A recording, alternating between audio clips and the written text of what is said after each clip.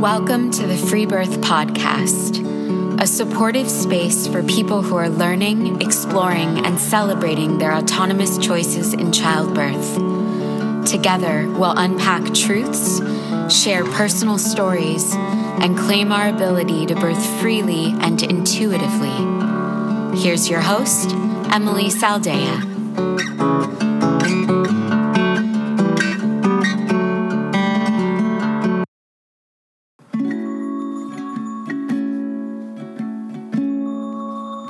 There are many ways to interact with Free Birth Society.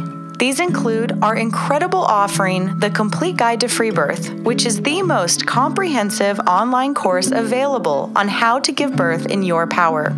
We also have a beautiful free birth meditation program called the Sovereign Birth Meditation Series, designed to help you release your fears and actualize your dream birth. Our latest course is called Through the Veil, a profoundly personal, radical pregnancy companion program by Yolanda Norris Clark that offers the opportunity to travel with Yolanda as she moves through the last trimester of her most recent pregnancy and invites you into her birth room to witness the birth of her 8th child. And if you're looking for a deeper connection and the opportunity for sisterhood in community with radical, like-minded women, the Free Birth Society private membership is for you, and you can apply on our website to become a member. We also offer personalized one-on-one transformational coaching with a focus on learning the tools to move out of victim consciousness and towards self-responsibility. Skills that translate to freedom, not only in the context of birth and mothering, but in every area of life. And finally, we are offering all of you, our amazing listeners, the free gift of Yolanda's 20-minute birth affirmations audio recording, a gorgeous, soothing meditation that every pregnant mother should have. So just head on over to our website at freebirthsociety.com, sign up, and Yolanda's affirmations will be sent directly to your inbox.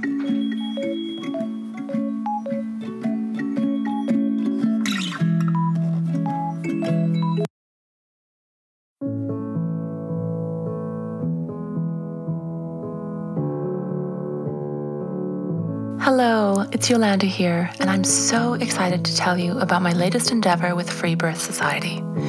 It's called Through the Veil, and it's an invitation for you to join me on the most profoundly intimate experience of my life and yours. The journey of moving through the birth process into the underworld of birth to be reborn as a new mother into a new family once again. Through the Veil is a very raw, very real third trimester, birth, and postpartum week-by-week program that includes 17 videos in which I discuss exactly how I prepare for my free birth, including so many of the messy, emotional, logistical, and relational issues that aren't often talked about in the conventional prenatal context. Through the Veil also includes the hour-plus long documentary of my 8th baby's birth, an incredibly loving, incredibly vulnerable, gritty, agonizing, naked, and beautiful family birth that I'm so proud of. I really look forward to you journeying with me through the veil.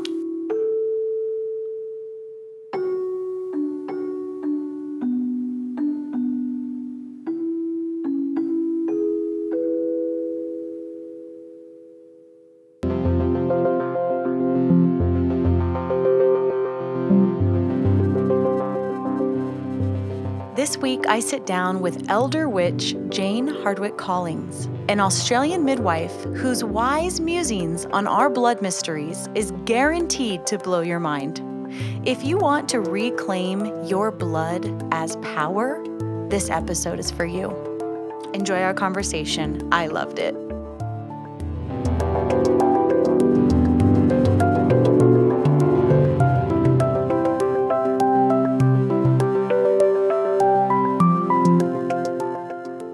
Okay, so I'm so happy to be doing this, and you really are a answer to my prayers, because before I knew about you, I kept receiving messages and requests to have an episode on not just blood mysteries, but also on how to reframe our relationship with our cycles. And then, like some magic a magic experience. Someone sent me an episode that you did, and I'm just so thrilled to have you here. And so, yeah, I would love to hear a little bit about what led you into becoming so beautifully, masterfully passionate and articulate about women's bodies and blood mysteries. Oh, well, thank you first, Emily. Thank you so much for inviting me to have this conversation with you and all your listeners. It's a great honor. And I just love your Free Birth Society and just want to say how supportive I am of that. My teacher and mentor, the late Janine Pavati Baker, was, she coined the phrase free birth, and she was a coiner of phrases, and she also coined the phrase of birth keeper. So my time with her was very much about her orientation towards free birth and her lovely one-liner that I repeat in all my workshops as I speak to the women around pregnancy and birth about what their options are, so that they know that there's no such thing as not being allowed to do something as such. That her one-liner of, why pay a professional to be paranoid for you? Which, it just says it all. Yeah, but, right? Yeah. So in answer to your question of how did I get to where I am, so I'm now a postmenopausal grandma, 61 years old, and I've been a midwife for a long time. I did my midwifery training at 25 years old because I wanted to have a baby and I wanted to learn all about it. So I had 30 years as a home birth midwife here in Australia in both city and country kinds of areas. And why I got to where I am is because I learned from the women I served as a midwife that contrary to what I was taught as a midwife in training, that birth is actually part of a continuum that includes our own birth, our childhood experiences, our menarche, our first period, our experience of our menstrual cycle, and then everything that we've birthed, including other than human babies. So I've learned so much from the women that I served, and then did lots of research around rites of passage and the shamanic approach to understanding all of this, of how it plays out in a person's life. And so the other part to why I delved deeply into all these other aspects as a midwife was that I saw over and over again that the birth altar, as I call it, so when somebody begins their birthing process and begins the opening to bring their baby earthside, that so often that it's kind of too late to be rewriting their inner psychology at that point. Totally. So I realized that actually the best preparation for a woman giving birth is to understand what she's bringing to birth. So that includes all the stories of her previous rites of passage, obviously her birth, and everything I just said before, childhood, trauma and wounds, because they play out forever in our lives, and then our menarche, and then to recognize themes and patterns that have developed over the years through our rites of passage. And that helps a woman to understand what she's bringing to her birth in terms of imprints and family stories and her red thread or generational trauma that she's playing out, whether she realizes it or not, and the cultural story that she's in, whether she likes it or not. Right. And really, truly, her experience of her menstrual cycle and her attitude to her body. And there's so much information out there around all of this that I have found and have discovered and written. And so the best preparation for birth is really like whatever the best preparation for life is. Right. And we go all the way back to as in our egg form, being in our actual grandmother's womb, from our mother in her womb from 20 weeks gestation when all her eggs form. So that's when things start to form within us that will play out in how we give birth. So gentle birth for our babies is the best thing we can offer them to have a less complicated life. Mm-hmm. But in the real, like beyond that, in actual, when someone's alive, before they're, after they're born, that whatever happens at our menarche, our first period, will directly impact our experience of giving birth. So as women in our communities now, one of the best things we can be doing to preserve birth in the future is welcoming our daughters and nieces and community girls into womanhood at their menarche in the most empowering way we can. Because she who is initiated into womanhood at the altar of menarche is the woman who shows up at the birth altar completely brainwashed with everything that her experience taught her about how she had to behave as a woman to be accepted by the culture. Mm-hmm.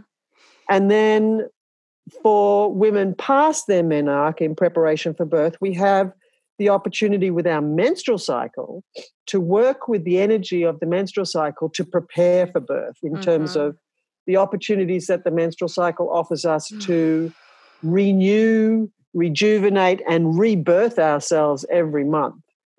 In other words, to let go of all that no longer serves so that we can be the woman we want to be. Mm-hmm. So that's kind of how I got into the kind of continuum perspective of all of this. And in another way to say that is the shamanic dimensions of birth, using the term shamanic for its meaning of the interconnectedness.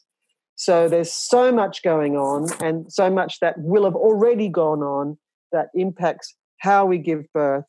And so I think that one of the other really big things, I've already said it with the menstrual cycle, but I think that menstrual shame, which is a cross-cultural pandemic problem, is having a massive effect on women and their bodies and how they give birth. So of course. That's a long answer to a short question. Yeah, no, it's great. It brought up so many things that I remembered now from that I wanted to talk about from the other episode that I heard that I adored so much.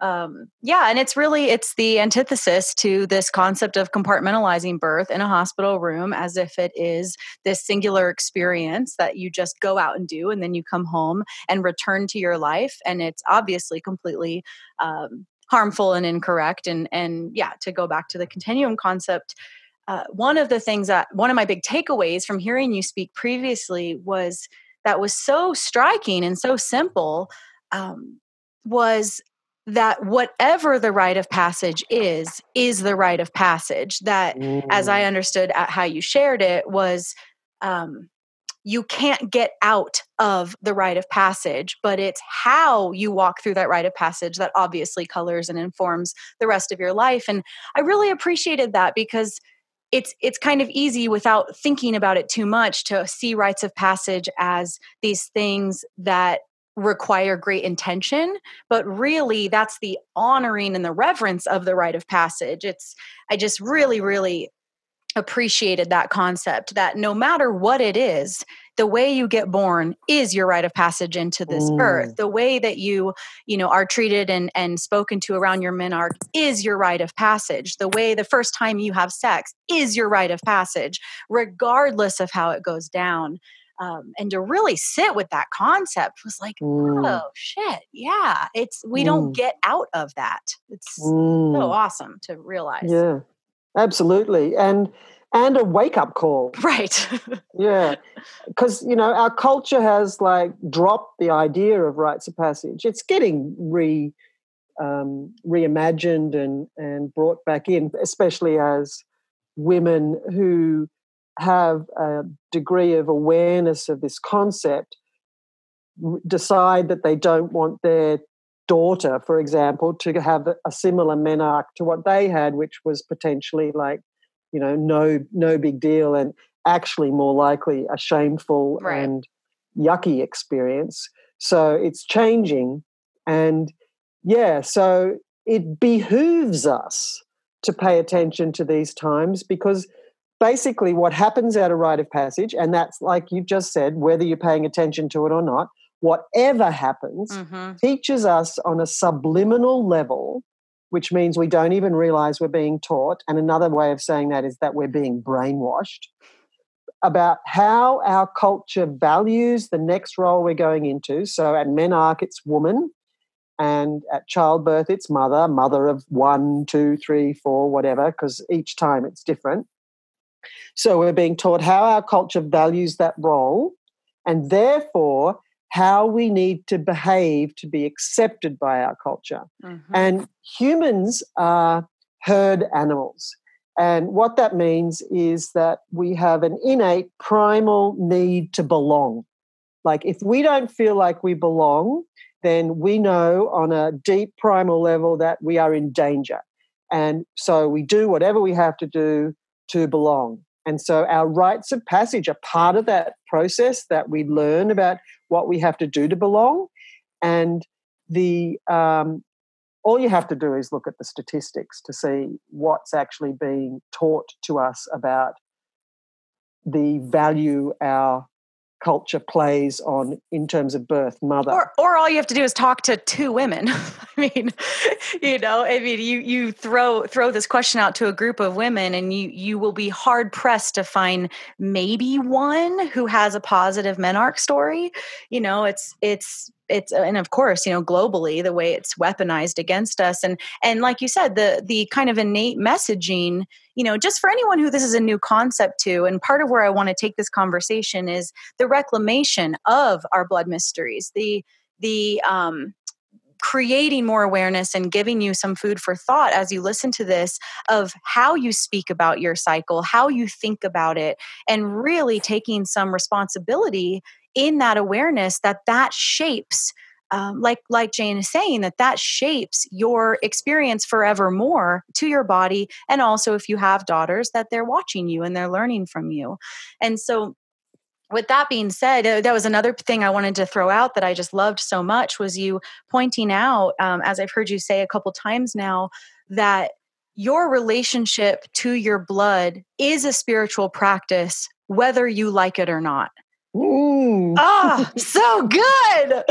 I loved that. I was like, yes, that is such a beautiful thing to contend with. And then if, and stay with us here, if that's a new concept, what does that mean in your life? What is your spiritual practice? And really get honest with how you talk about your cycle. And going back to the point you just made of how society has taught us how to be with our cycle. What are the obvious messages? Plug it up, keep going, hide it under every possible, product, that it's dirty, that it's disgusting. There's obviously religions around the world that you are not to be touched or witnessed or slept with if you have the audacity to bleed, all of this just, deep, deep, deep messaging that goes everywhere from the, highly oppressive religious, concepts to even just the, girl on the horse wearing white, in the Tampax commercial. Like it's exactly. Yeah. Yeah. And, there's a big piece here that we need to really know, and that is that menstrual shame, that is, as I said, everywhere, and reinforced by a disempowering menarche, menstrual shame leads to body shame, like no questions. They're the same thing. Exactly. Yeah. And body shame leads to low self-esteem, and low self-esteem leads to all manner of things, including self-harm, eating disorders, and the saddest thing I feel, dangerous sexual decision-making. Mm-hmm. And the many industries that are literally predicated on us having low self-esteem, right? The makeup industry, the fashion industry, the shaving industry. I mean, tons of industries are thriving because of our own insecurities or lack of self-love or what have you. That's right. Yeah. And like, imagine what we could do as a global union of women to change so many things if we decided to embrace our menstrual cycle and enjoy it and be rid of all those things like you just said. Like, there would be so much money to be saved, so much energy to be saved, and so much self-esteem to be saved. And you mentioned before about our children, so I wanted to add to that it's such a responsibility of a mother around her menstrual cycle, how she looks after herself, exactly how you were saying before, how she speaks about it, etc., because she is teaching her children in the way that she is with her cycle about how to be with a menstrual cycle. Yep. And, not just the girls, the boys. So my suggestion is always to just openly menstruate, so with your children. So, I mean, from when they were little, you probably never got to go to the toilet on your own anyway, so It's really no change. But to speak about it, they only take in what they can take in, and you can't bloody, scare them by having a natural body process. And they need to know that that's what it is. So talking about your blood, mummy bleeds when I'm not having a baby, or whatever words make the most sense. And for them to see you be changing pads or whatever, so that they know that it's a thing, not something that they discover later like hidden what away. Is that? Yeah. Exactly. Yeah. Weird. I mean, how many women have the story that their mom saw the bloody underwear, and then the girl walks into the room. So many of my friends have this story. The girl walks into the room and there's just pads on her pillow, and that's it. That's the initiation, So it's just nothing. There's nothing there. But like you said, that is her rite of passage. That now shapes everything that happens after that. Absolutely. And she learns from that moment, her variation of the teaching, that it's not important, it doesn't matter, and there's nothing to be said about it. So when you internalize that means don't talk about it. Right. And carry on regardless. Right. And that's the peril, because if you carry on regardless with your menstrual cycle, in other words, ignore the cycle, and what I mean by that is not flow with the energy of the cycle, then you will develop pathology so that you will. That's just the way our bodies work. Our bodies speak to us with messages via sensations, feelings, and if you don't pay attention to that, it turns into pathology. Yeah. And the pathology in the menstrual cycle is like going through the roof. And infertility is one of the pathologies of the menstrual cycle, and we just know how big that is these days. And then what do you think about endo? How does endometriosis play into all of this? Absolutely, in the same way. And polycystic ovary and adenomyosis. That's worst case scenario of this situation. That's menstrual pathology to the max. And it's also environmental, like the fertilizers used in food production. Everyone's hormones are all out of whack. And, So that has a major impact on it. However, there are ways to deal with that can potentially limit the negative experience of it, like help with the symptoms and an understanding of how to be with the cycle in a way and their body in a way that may give them more information to be with it. But, it doesn't just start with endometriosis. Right. There's stuff that happens before. Of course. Well, and it's like the water that the fish is swimming in. Like when an entire culture says, you're disgusting, ignore your body. Like you said, don't talk about it, plug it up and keep going, act like a man in the workplace, like all of the messaging that females get. And then shocker, everyone has issues. I mean, it's not funny. It's tragic. It's deeply tragic. And yet it's almost so glaringly obvious that we forget to connect those dots. You know, it's quite interesting. I mean, same thing with birth, obviously. Like, oh, everyone has birth trauma. Let's talk about why that is. It's not birth. There's nothing wrong with birth. We don't need to improve birth. My God. No, we can't. My God. So okay. So where I'm really interested in going, now that we laid some groundwork down, where I'm really interested in going is a lot of women message me and share with me their desire to heal and reframe and reclaim their cycle or their blood mysteries, whatever we're going to call it, and wondering how to do that. And so I would specifically say my audience for this podcast is a really great demographic, because these are very intelligent, very intuitive, you know, very curious women who are ready to think outside the box and are ready to heal. And so a woman what would you say to someone like that, who's like, okay, well, this all sounds great. I understand that I, you know, would love to take this back and create a positive relationship, but where do I start? Okay. Well, so the first thing to do is to understand what has happened already and how that's affecting them. So step one, recall your menarche experience. So sit down and have a journaling experience with as much dedication that you want to give that process. You know, you could even light a candle and set an intention and secret yourself away so that you've got a chunk of time to dedicate to that, and just write it all out. Now, if you can't remember your menarche, that's information. Mm-hmm.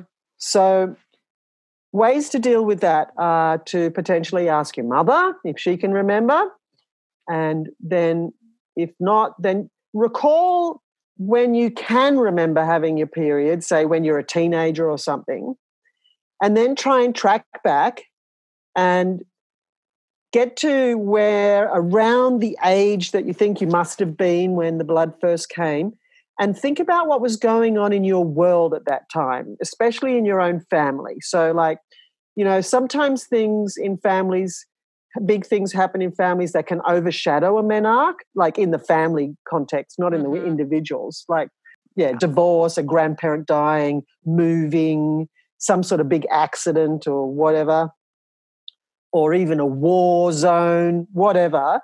And then that will be potentially the thing that's taking a bigger priority, or did take a bigger priority in terms of putting down memory. But the memory will be there, and it will be tinged by or flavored by whatever the thing that was happening at the time.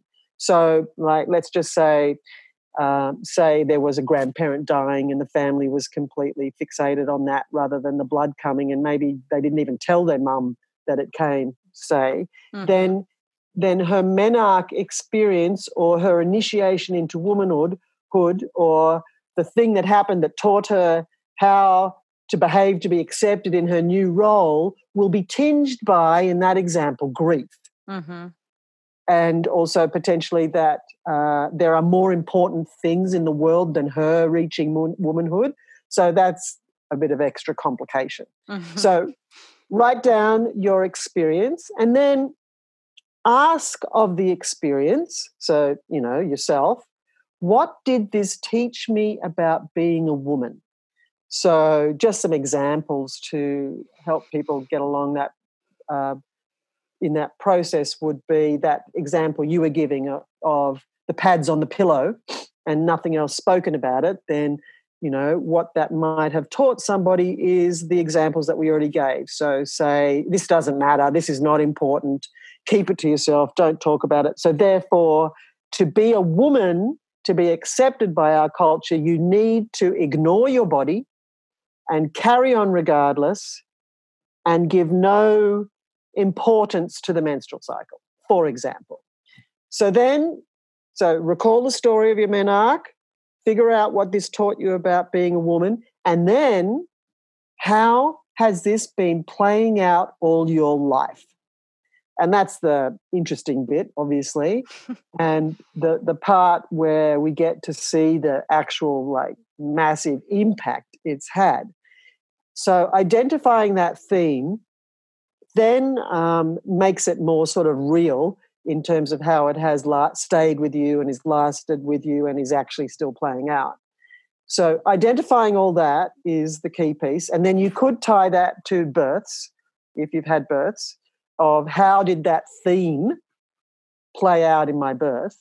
And that's like outrageous when you start unraveling that. But just identifying the menarche to start with. And then with the understanding that we know that if a girl doesn't have an empowering menarche or, worse, has a disempowering menarche, what happens is she experiences what in shamanism is called soul loss, which in psychology is called disassociation, or potentially another way to look at it is rejection of the qualities that would have been hers had she had an empowering menarche. So the idea is that if you see, we are hardwired. Well, I'll just go back one step. We are hardwired as babies when we're born to expect that our mother will look after us. Simple. We are hardwired at menarche to expect that a group of women will welcome us to womanhood and that our mother will teach us, mother and other aunties will teach us all about the cycle, what it means, how to be with it, and teach us all about our body and what we have to do to be and live in power and respect of our woman body now. So, like, that's not happening, right? So what the effect of that is, we don't have the experience where we know our innate feminine power. So the soul loss, or what we are disassociated from, is feminine, our innate bodily feminine power, which is critical for birth, just quietly. Mm-hmm. So, and of course, that's the obvious way that it impacts in terms of the effect of the menarche on birth. So the idea there is that we can heal our menarche. And rites of passage are community events. Rites of passage are cultural events. Rites of passage create and reinforce culture on the inside by the mindset, the attitudes, beliefs, and fears that the experience creates, and on the outside by everybody conforming to the ways you have to behave to be accepted. So, we have to create our own culture. And what we can do one of the ways we can do that, and that women are doing, is by reclaiming their menarche and healing their menarche in community with each other. And there's all sorts of joyous ways to do that. Just an example would be you gather together in ceremony. So it's not a tea party, it's a ceremony in circle with each other, and perhaps you do all the groundwork and the setup to co-create sacred space. And maybe this needs to be for one woman at a time, so it's not rushed, because one of the most important things in healing is being heard.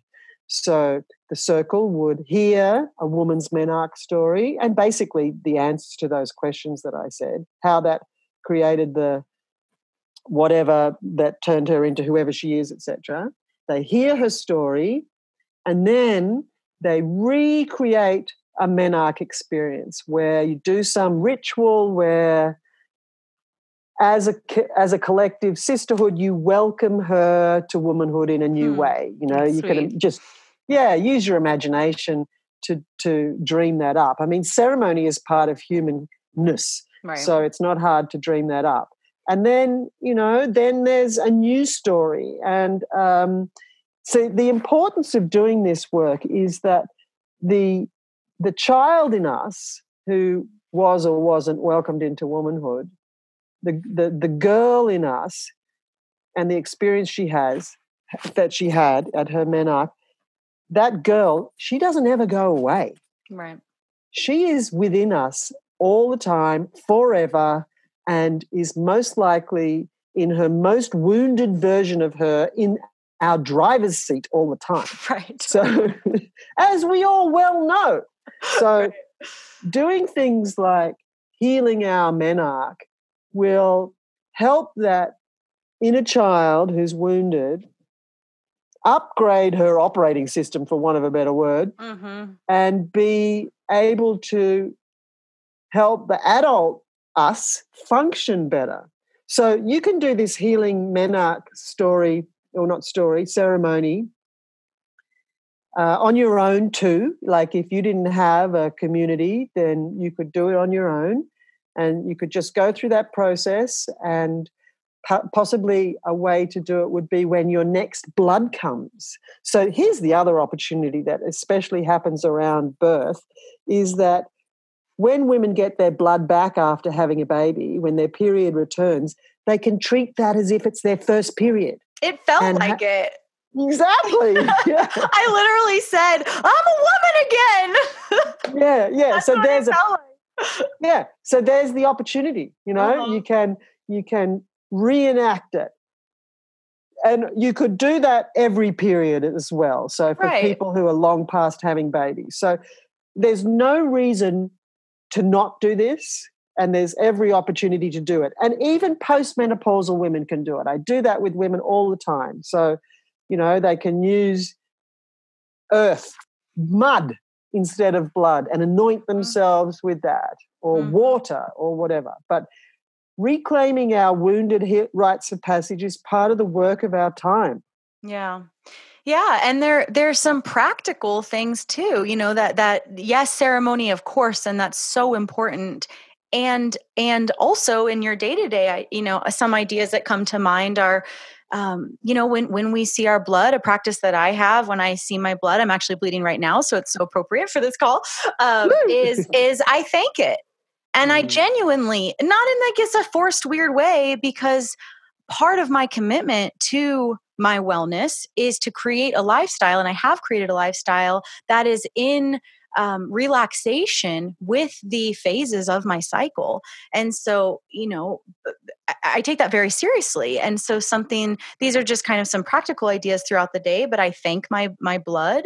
I do not do social stuff. I, you know, in that chapter, in that season before I start bleeding, when I'm tired and drained and don't have a lot to give, I let myself be tired and drained and don't have a lot to give. And I'm not going to feel poorly about noticing that I might take a little nap when I put my baby down for a nap that day, and clearing my schedule and really giving it some freaking space. I mean, that's really all it is. Like, yes, I feel very reverent of it. And yes, I'm just feeling so fortunate as we talk about this, because I did have a positive menarche story. And as you were kind of going through all of this, I was realizing on the positive side, how it's impacted me as a woman and now a mother and in my birth. And that, right. And actually I'd love to share it, because I've never really shared it before. It's a sweet, quick little story. I didn't get my blood until I was 14. So I really wanted it. You know, all the other girls had gotten it, and I was just so excited for it. And I was in dance class. I was wearing khakis, and I had a mirror in front of me, and I went to a performing arts school. So all the kids were dancing, and I went into a straddle, and in the mirror, I saw some blood. And I was like, you know, it was a mixture of, you know, embarrassment because my legs were spread and there were boys in the class, and also just pure elation. And so I excused myself and I went to the front office, and I had the front desk guy call my mom. And I called her and I said, "Mom, I just got my period." And she said, "Okay, I'll be right there." And she came and she picked me up, and we went out to lunch. Nothing big. We just went out to lunch, just she and I.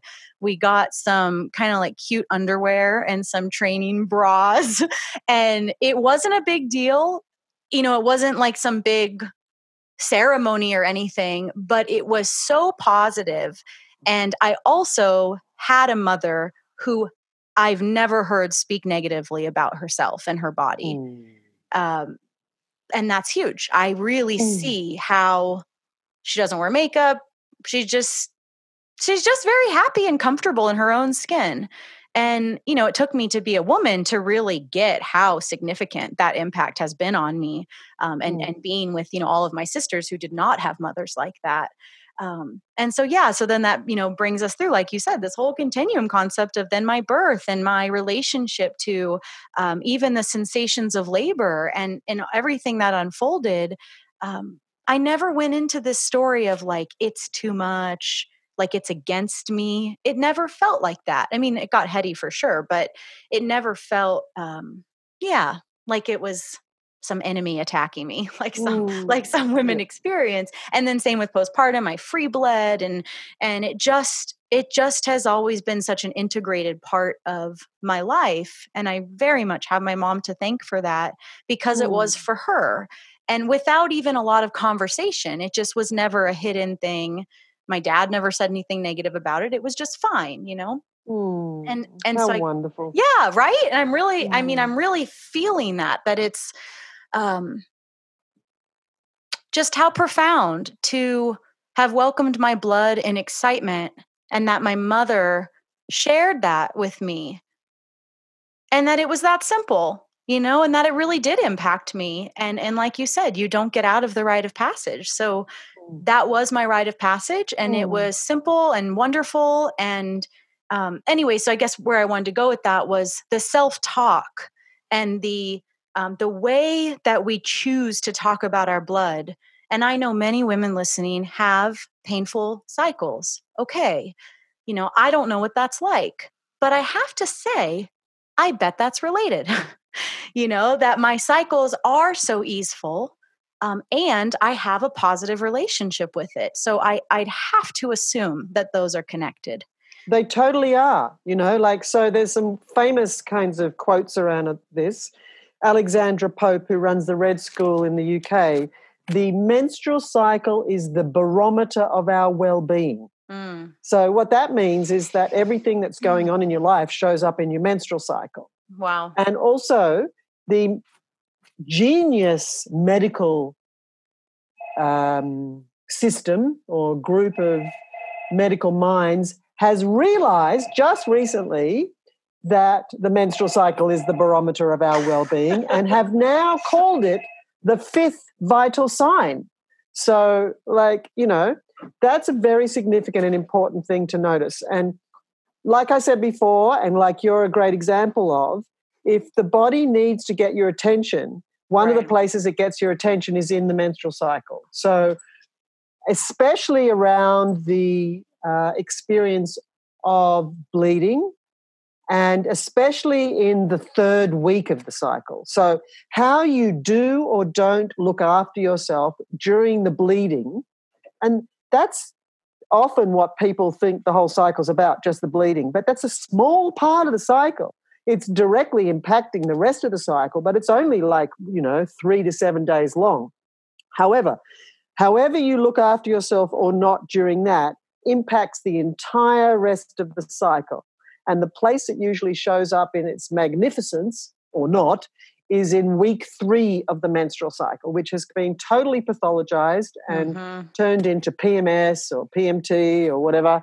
And actually what that is the harvest phase of the cycle, where you get to see the results of how you've lived the cycle in that particular cycle so far. And, we are notoriously known to be, what do we say, like bitches, basically, which I listened actually to Marianna Williamson on a speech at a conference recently where she was equaling the term bitch to be the modern way that women feared to be and were called witch in the past. So that's interesting. I hadn't seen that connection. But anyway, so the point being that everything that's not working in our life shows up in week 3 of our menstrual cycle. Wow. And we do have this predilection to blame other people. If you'd done more around the house, or if you blah, blah, blah, blah, blah, blah, then I wouldn't be blah, blah, blah. But, we actually have to stop blaming other people for our menstrual experience, take responsibility for yourself, because self-care is what we have to do. And you beautifully explained what you do around your menstrual cycle earlier. I mean, your bleeding phase earlier. And this is very intentional. This did not just, nobody in my life waved a wand and said, I'm going to create a life for you where you can choose to take slow days before you bleed. Like, I want to be very clear, that this was a choice to create my life in such a way that allowed for that spaciousness. And it's not, what's the right word? I mean, it is easeful because it's with great intention, but it I think where I got the idea was a long, long time ago reading that Christine Northrup's Body's Wisdom. I can't remember the title. You know what I'm talking about? Women's Bodies, Women's Wisdom. Yeah. And there's a huge section in that book that really helped me talking about the permission to slow down and what happens in our innate wisdom when we get this, listen to what our body really wants instead of the very patriarchal, training to just override it, take the ibuprofen and keep going. And, and in the workplace, which I am very intentionally not in a corporate, paternalistic workplace, but, I have great empathy for those women who make that choice to be in those environments, because you have to play like a man, and men don't get periods. Men don't have the same, ebbs and flows in a month that we do. And so you don't get to just take period days. But in that book, she really just did a great job for me at that time, really articulating that, and that our cycle, comes in these seasons, and that there is a time for rest. And to, even though our culture in no way, shape, or form accommodates that it really starts internally. And like you just said, taking responsibility for that. And I really chewed on that and was like, well, what does that look like? And what happens when I do that? And really, it's not that big of a deal. I might cancel some meetings. I might cancel a date with a friend. I might, take my whatever. I mean, whatever it is, I might push things back. But in doing that and in prioritizing myself, also the women I serve learn how to do that, because I'm canceling my meeting because I'm in my harvest time, I'm in my relaxation time, and I need to give that to myself so that I have easeful periods. Exactly. Right? Exactly. Yeah. If you don't slow down and include radical self-care in your day during your bleeding phase and just before, you'll pay for it. No question about it. And the cycle that we go through is the same cycle that everything goes through. There is actually only one cycle, and it's birth, growth, full bloom, harvest, decay, death, rebirth, growth, full bloom, harvest, decay, death, rebirth, over and over and over again. So even this conversation is having a cycle. A day has a cycle. The earth seasons have the cycle that we know and see and experience probably in the most obvious way. The moon does the same cycle, and we all know the connection between the moon and our menstrual cycle. So the cycle as it goes through the menstrual cycle is, if we think of it in terms of the seasons, that the bleeding phase is like the depths of winter. So we all know what we're supposed to do in the depths of winter, or else. And then we emerge from the winter, the cave, say, and then we go through spring and summer, and our ovulation is like the peak of summer, or like our own personal full moon. And then we go through to autumn, where is week 3 and the harvest, and then into the end of autumn and beginning of winter in the week before the menstrual cycle. So if you remember how the earth goes through the cycles, then that's like the pattern or the map. And we can heal this in one generation. So all it's required are the mothers to help their daughters understand their bodies and learn the cycle and how to be with it. And when we're trying to start ourselves off with this, like if your listeners are thinking, okay, all right, great, this is good, but where do I start? So step 1 is charting your menstrual cycle. And I don't mean just ticking dates on the calendar when you're bleeding. I mean like, okay, day 1. And that's the first day of blood. And not spotting, but the first day of blood flowing. And have a there's lots of products to use to chart your menstrual cycle. You can make one up yourself. There's apps too, but the thing I'm going to suggest is more than just noticing what day it is. It's more about how do you feel on that day? What's your energy level? What's your creativity like? What's your libido? What's your body awareness? What are your dreams? What food are you craving?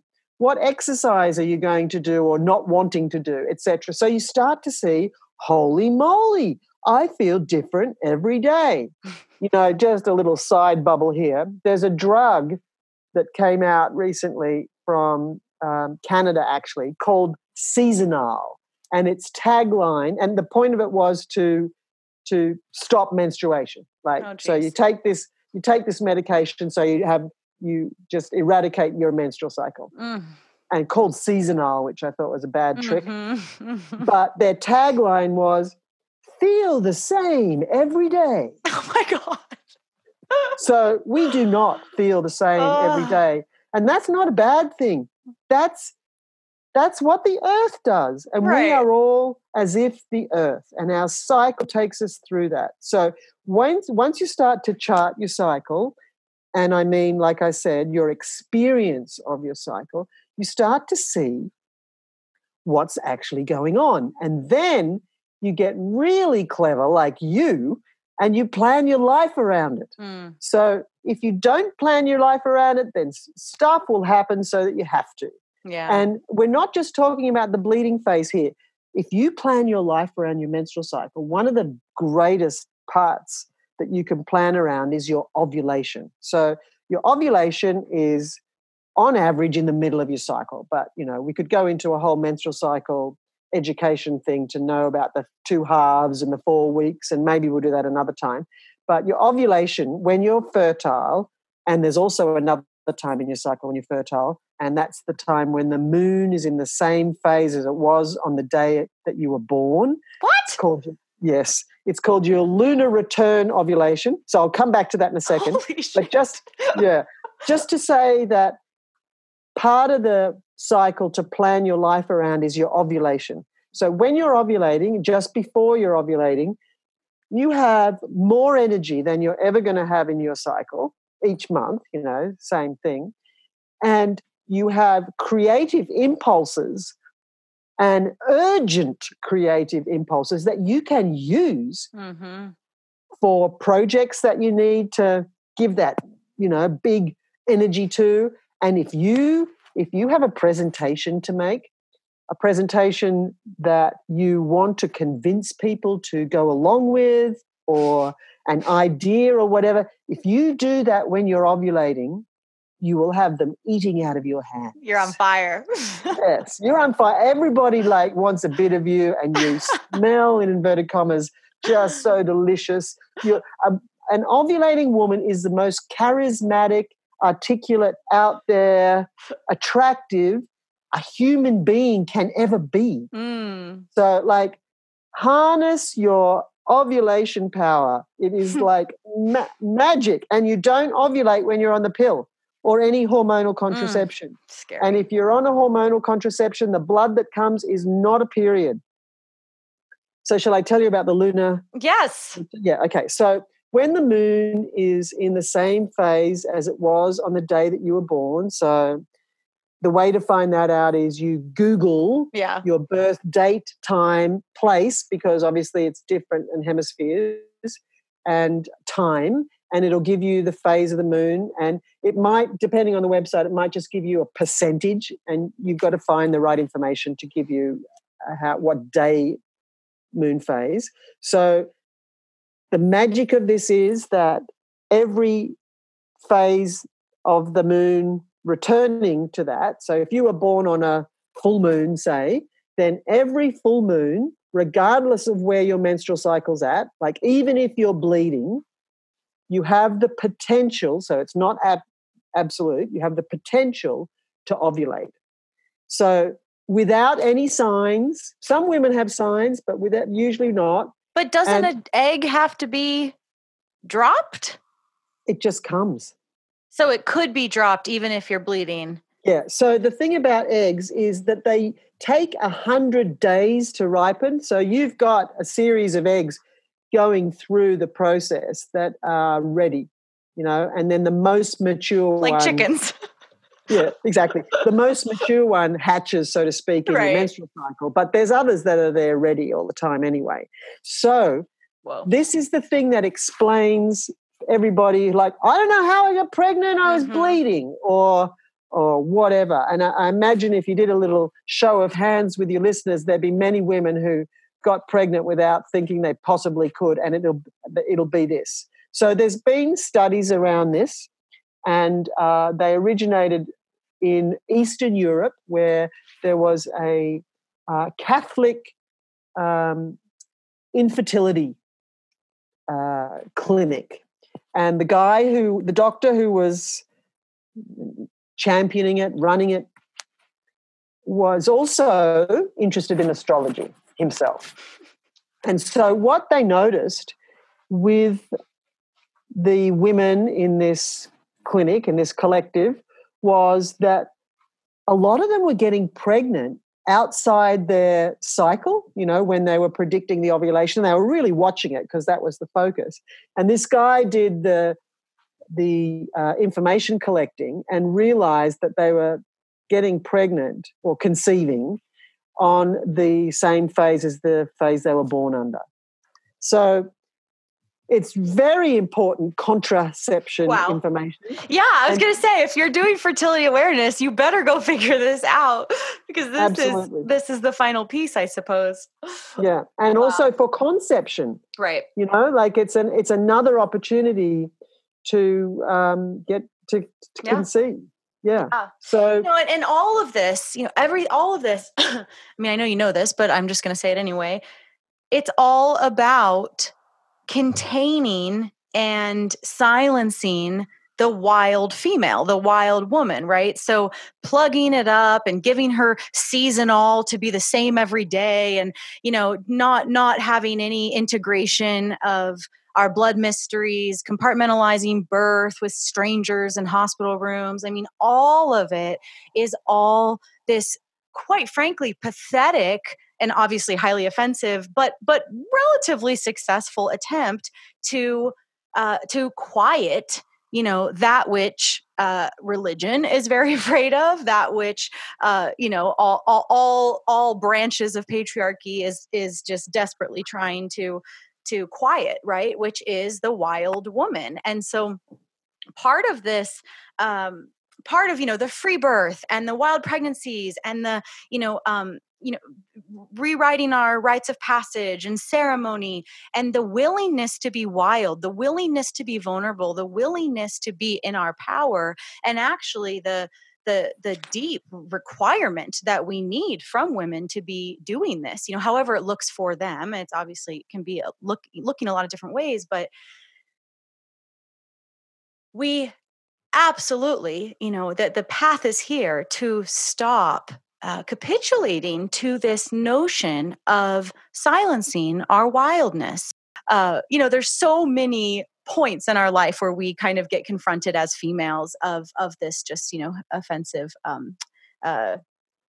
agenda, right? And so that's part of, that's really at the crux of just how exciting all of this is, because it's actually very, very, very simple. And my choice to center, my blood, and my choice to speak positively about it, and my choice to work with any programmed shame that I felt about my body and not give it any energy. My choice to look in the mirror naked and thank, my body instead of stand there and critique it. All of this is greatly intentional to express my wildness, because that is what I want to see in the world. And I birthed wildly and I mother wildly for what that means for me, which is really quite simple. It's just being in my power and allowing the expression of my femaleness, which I'm so fucking proud of. And I want to see more of that. And so, I really hope one of the takeaways from this conversation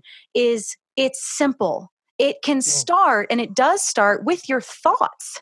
So if you are someone who has the rhetoric, oh, I hate my periods, they hurt, I'm totally at the effect of them. Okay, so there we go. That's where we start. So what new sentence are you willing to replace it? Are you willing to confront your own internalized misogyny about what you think of your own blood? And if you are willing, then it starts with loving thoughts and just replace them. Fake it till you make it.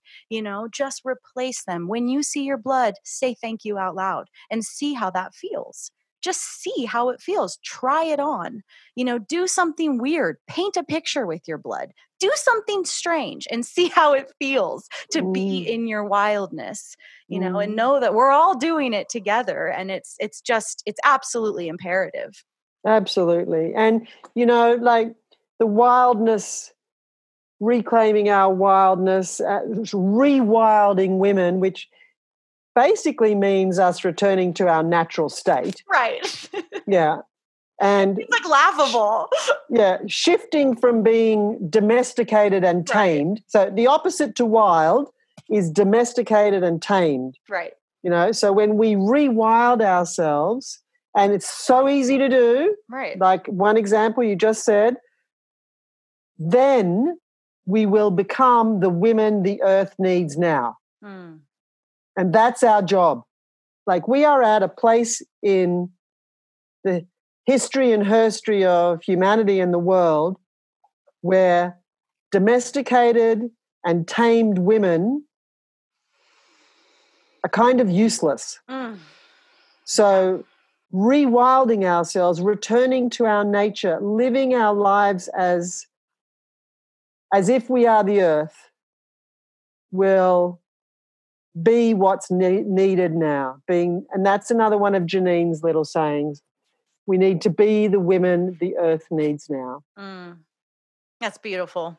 I've been saying this week to my business partner that we have to become the sisters that we want to see in the world. We have to become the elders that we want to see, because a lot of women are desperately looking around for an apprenticeship in traditional midwifery or an elder mentor. And for most women, they don't fucking exist.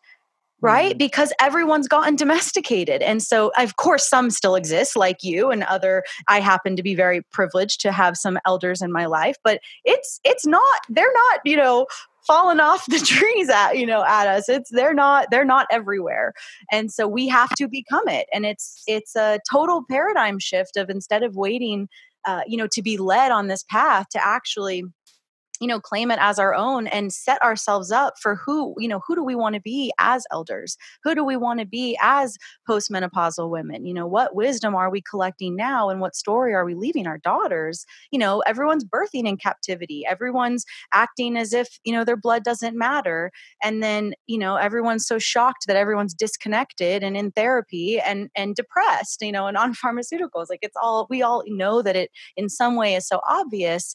And again, I just want the takeaway to be, this isn't complicated.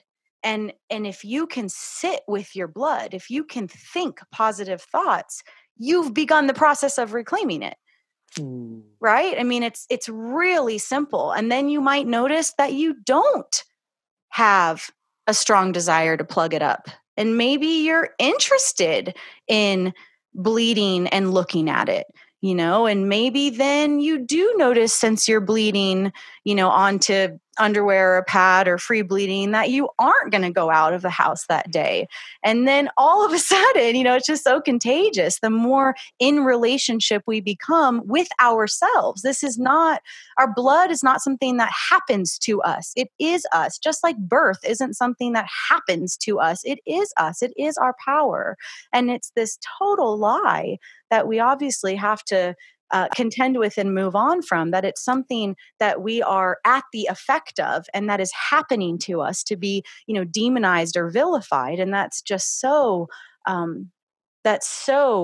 patriarchal and wrong. And so, all of us have either whispers or screams of this stuff inside. And so that's why I wanted to have this conversation, because it's just so simple. And like you said, so important. Mm. And easy. Right. And easy. Right. And a healing journey. Mm-hmm. Yeah. And, I think part of the human problem is that we think we're something special. And we're no more special than any other animal. And that's what we are. We're an animal. And we're a mammal. And certain conditions are required by mammals to give birth and to live a healthy life. And all we have to do is look in the zoos to see what happens to animals when they are bred in captivity. And they go nutty. Yeah. I mean, it's happening to us. Exactly. We're generations deep of, birthing in captivity and walking away with deep trauma and disconnection and lack of bonding and a total disruption of the hormonal matrix. And then women, we have generations of women who aren't breastfeeding and who think they're broken, and that creates consumerism for a lifetime on the system. And then all of a sudden, now we have to have this like movement of getting powerful again. And that's okay, because here we are and it is happening and women are powerful. What I love about it, what I take so much great comfort in, is this is a remembering. It's not a recreation. Like, you don't have to go out and you don't have to buy anything. You don't have to do anything. It's a journey of actually being in your truth, which is a powerful ass bitch witch, Yeah. And if you don't know that yet, that's okay, and you can work on knowing that. But the power is us, which is why patriarchy's done everything it possibly can think of to silence, kill, and make it as small and quiet as possible. Yeah. Yeah. And, step one is to inhabit our body. Mm-hmm, exactly. Which is so discouraged. And also with a lot of the traditions to date about ascension and leaving your body. And, we actually need to come into our bodies, not leave our bodies. And the female body is all about that. Mm-hmm. So realizing that our bodies are our temple and that's where we can live. And that in a temple, you have to do certain things to keep it sacred. Mm-hmm. Yeah. And don't let everyone in. Invitation only. It's not a public library. Yeah. Well, anything else to say or offer? Oh, I guess another little piece is that menstrual blood is one of the body fluids that has the most stem cells in it. Mm-hmm. And that will be on purpose, of course. Mm-hmm. And so another reason to not use tampons, and a reason if you use a menstrual cup to not use it all the time, so that the blood coats your vagina and your labia on the way out. So I think that's another inbuilt healing mechanism of the blood. And there's lots of things you can do with your blood. Put it on your forehead, on your third eye, and dream on it, and especially return your blood to the earth and let go of all that no longer serves you and give thanks for what you need to bring into your life for healing. So blood prayers. Mm-hmm. So, it's a precious thing. Right. Precious thing. Awesome. Well, if anyone would like to follow you and learn more about your wonderful offerings in the world, where can people find you? Okay, I've got a website called janehardwickcollings.com, and there's lots of things on there that I've written about all the things ranging from birth to menopause and everything in between. And my bookshop's on there. I've written quite a few books.